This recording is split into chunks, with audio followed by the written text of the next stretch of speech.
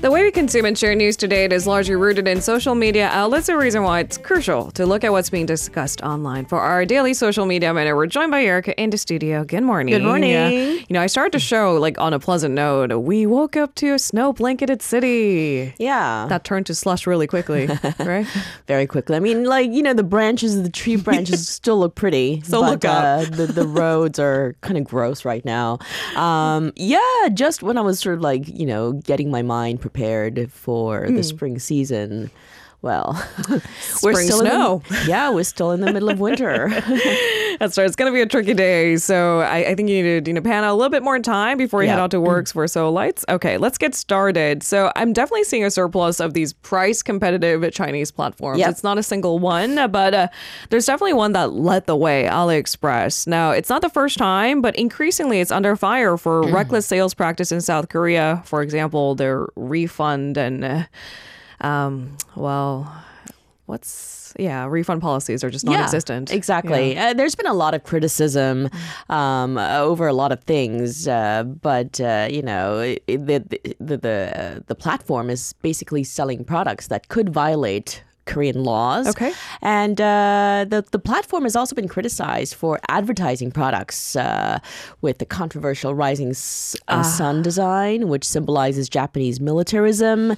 There are a slew of issues we can talk about, but to mention one of them, as of Wednesday, which is yesterday, AliExpress has been selling melatonin capsules on its mobile and online platforms, targeting the Korean consumer market.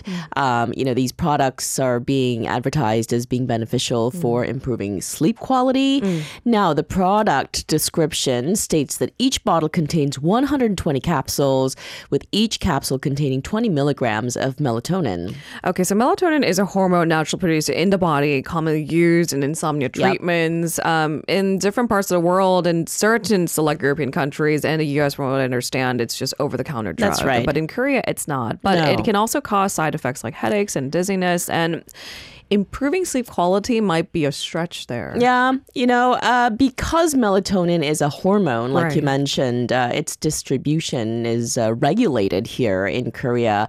Now, in 2014, the Korea Food and Drug Administration classified melatonin as a prescription drug because of safety concerns, and also banned imports of melatonin through direct purchases from abroad. Now, under the current South Korean law, illegal online distribution of melatonin can result in up to 5 years in prison or a fine of up to 50 million won. Other products that are problematic include prescription glasses, contact lenses are also being casually sold.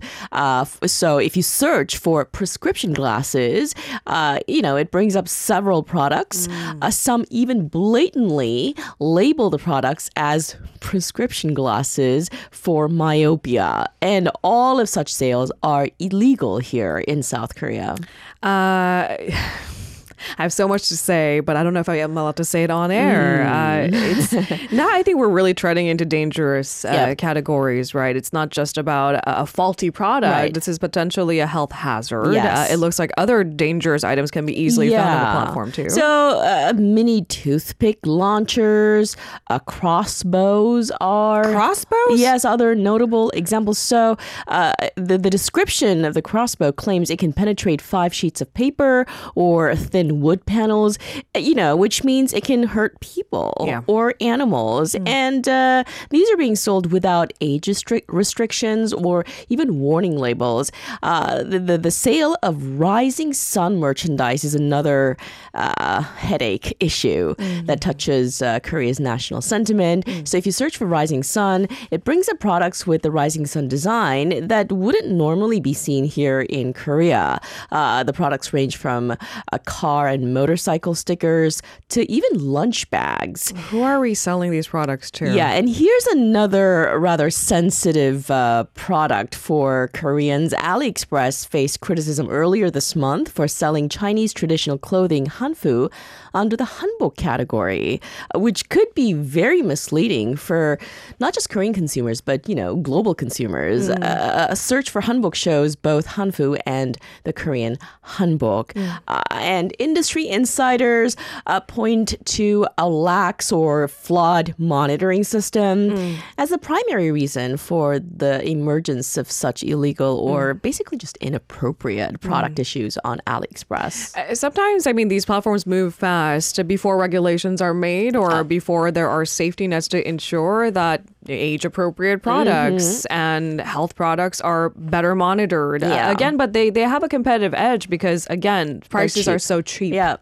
How are similar issues regulated in Korea? Yes, so domestic e-commerce companies have a list of banned words, forbidden words, and they have a 24-hour monitoring team to ensure that sellers don't advertise or sell products that deviate basically from social norms or even these lists of forbidden words. Now, the order that has been maintained in the local South Korean e-commerce industry through legal and self-regulatory efforts is currently at risk of collapsing rapidly due to the emergence of Chinese e-commerce companies like AliExpress. So the proliferation of sites selling illegal products, it's nothing new. We talk about the black market. It's not common practice, but it's there. But the fact that a major e-commerce platform like AliExpress at their scale of business engaging in such sales practices, I think that represents a bigger problem. Yes, AliExpress had 7.2 million users in Korea last month. It ranked third after Coupang and 11th Street. All right. So now definitely subject to stricter scrutiny and a set of rules to play by. That's right. Let's move on to our second buzzword this morning. Are we closing this chapter? There was definitely a sense of exhaustion, I've got to say, amongst maybe not the diehard football fans, but a lot of us. Son Heung-min asked fans to forgive Lee Kang-in after that Asian Cup beef. Before he asked fans to forgive Lee Kang-in actually apologized first. He traveled to London to meet with Son Heung-min in person. And it looks like they have made peace. And Lee Kang-in apologized. And there was a photo on social media that's been widely shared since the two sort of like, they have their arms around each other. Yeah, they're smiling. They look fine. Yeah, exactly. We all know what the incident is, so I'm not going to get into the details of that again. They fought. Okay, so the defeat cost manager, Jürgen Klinsmann, his job, less than a year into his tenure, he was fired officially last Friday. That's right. Again, there's a lot to talk about that story, but I won't get into the details. Okay. But Lee Kang-in's legal representative said in a statement that Lee deeply regrets and reflects on his wrongdoings and that he believed an apology was necessary as he was at the center of this dispute. Lee posted basically a black screen with a heartfelt apology to Son Heung-min, and not just Son Heung-min, his team and the soccer fans on his Instagram yesterday. He said, during the last Asian Cup, I caused great disappointment to Son Heung-min, the entire team and soccer fans due to my short thinking and rash actions. It was something I should never have done. Okay, so as we alluded to shortly after Lee's post, Son also took to Instagram to announce that he has accepted Lee's apology. It's, and I get it. People are still picking sides, and they really are. If you look at the comments below these news articles, you can decide whatever you want. But I would like to move on. That's right. Son Heung-min being Son Heung-min, he's a nice guy. Yeah. He basically asked everyone to, forgive Lee Kang-in for what he did, and that he's been going through a really difficult time since that incident. So he's asked everyone to be a little bit generous. All right, all for you, Captain Son. If your popularity wasn't already high enough, it takes you to whole new heights. On to our final story this morning. Filmmaker Sam Mendes is to direct 4 That's ambitious. Not one, but four. Four Beatles films, one about each of the band member. Yeah. In case you're wondering who Sam Mendes is, American Beauty, Yes. Skyfall. That's right. Spectre, a bunch of movies. I mean, he's very well respected in the industry.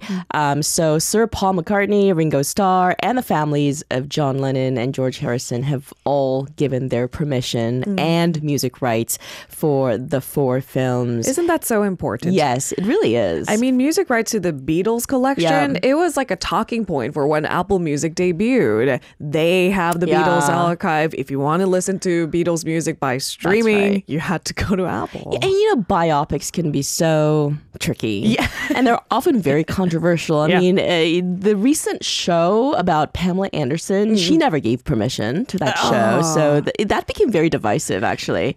Anyways, Sam Mendes said he was honored to be telling the story of the greatest rock band of all time. He's not exaggerating there. And that he was excited to challenge the notion of what constitutes a trip to the movies. You know what? It's a tough time for theaters. Yeah. It really is. We never really did bounce back from COVID. People got lazy after that. We thought, do we really need to claw our way back to the theaters? Yeah, that's right. When it costs more to watch a single movie too. Anyway, some movies are worth going to theaters too. Now, when will the films be released? I mean, this is really very at the early stages of development, is it not? So the films are going to be released in the theaters in 2027. It's not clear whether the four films will be released all together, all at once. But Sony said they would have a quote, an innovative release cadence. Yeah. I don't know what that means, which could be announced at a later date. So, the easy answer to that is we don't know. It's so funny because they could have just say we don't know, but innovative release cadence sounds so much fancier. The Beatles are no strangers to a silver screen. There have been many movies and documentaries. Yeah, that have been directed by some super famous, filmmakers like Peter Jackson, Martin Scorsese, Danny Boyle. They've all created their own, Beatles film. But what makes this one by Sam Mendes stand out, or should I say films by Sam Mendes stand out, is that the project marks the first time that the Beatles and their company, Applecore, have granted full life story and music rights for a scripted film. Okay, now I'm excited. Yeah. Really excited. Same. 2027? Yeah. Still a long way to go, but we know it's coming. Thank you so much, Erica. Pleasure. We'll see you tomorrow. See you tomorrow. If you're listening to our program using the podcast service, just a reminder that we do go live Monday through Friday, 7 a.m. Korea Standard Time. So tune in and help us make the show more informative by giving us your input. See you bright and early on Good Morning Seoul.